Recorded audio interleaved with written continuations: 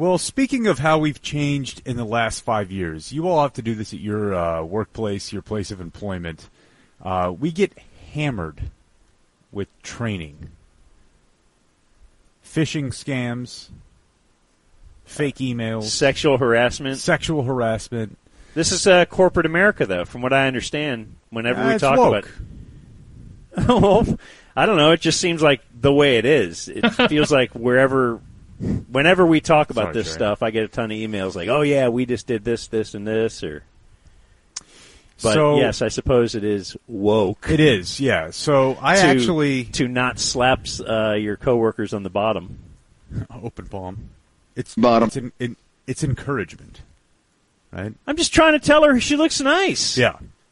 So her jugs are better than the girl next to her. Jeez. Jugs, extra offensive.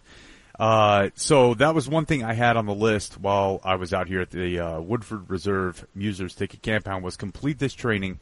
I rolled on it so that we could share it with you all. Here it is. Hello, and welcome to Diversity, Equality, and Inclusion Training for Sports Radio 96.7 and 1310 The Ticket. We hope this course can help you understand how, and specifically how not to handle yourself at work. At The Ticket, we want to foster an environment where we all feel welcome and valued. Through following these guidelines, we can ensure that work is a safe place and our company can avoid losing money as a result of frivolous lawsuits. To begin, it's important that we use gender-neutral terms in the workplace, especially in times of conflict. Use your coworker's name rather than addressing them like this. All right, well, I didn't ask you, bitch. Stupid bitch. Lippy bitch. What a dumb bitch she is. What up, bitch? Even if you think you're being kind, stay away from terms like Madam, sweetie, sugar, sweetheart, bitch. We also want to avoid tokenism, which is the practice of doing or saying something only to prevent criticism and give the appearance that people are being treated fairly. While you may think it is helpful to identify your new coworkers by their race or gender, it can feel demeaning. Avoid statements such as these. Oh, I know this guy. Black dude. Asian lady. Black girl, right? It is inappropriate to ask your coworkers questions about their race, even if well-intended. Hey, have you heard what I thought about white girls with black guys? Were black guys blacker in the 70s than they are now? Or to try to relate to them. I can tell the difference between African people and African American people. One type of problematic employee is the braggart. This individual likes to share stories from their personal life in an attempt to seem cool and fun. Avoid these sorts of comments. Hey, do you know I date a Hooters waitress? Popped it in Friday night with my wife. Senior employees need to be aware that the old days of offering benefits to new employees in exchange for upward mobility in the company is a thing of the past. Cash, prostitutes, entertainment, yachts, nightclubs, jewelry, bounties, transportation, trips, and an abortion. We also need to be sensitive to the fact that some of our coworkers are nursing mothers, and they are protected by the federal law known as Break Time for Nursing Mothers Act. In order for our coworkers to feel at ease, we want to avoid singling them out with comments like this. Mommy. Num num num num num num num num num.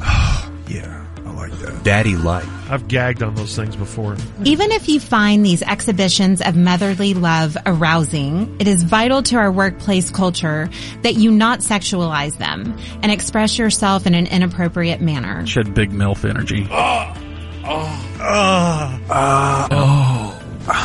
We have also noticed an issue with our male employees intending to encourage their female coworkers with an inspiring chant.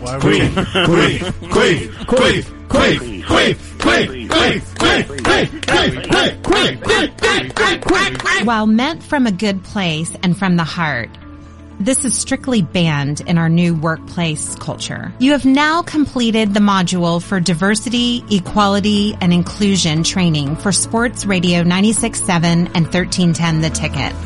Congratulations, and gaining the knowledge needed to create a better tomorrow through the power of Cumulus. That's beautiful. You finish it today? I did, yeah. Knocked it out this morning. So, good to go. Boy, that's cool. So, she did really point out that the queef chant did come from a good place. Yeah. It's from the heart. Encouragement. There's nothing derogatory there at all. Just a different world. And it's, okay, number one, notes. Perfect music. That is the exact, I don't know how you found that. It almost sounds like somehow take the actual bed. It wasn't that hard. And there was quite a bit of Corby audio in there. When I was doing the actual training, I was thinking we were doing this because of Corby. Yeah. Like every question they had referred to something I've heard Corby say. Usually off the air, and it offends me quite a bit, so I'm glad that... Going to Corgi, actually.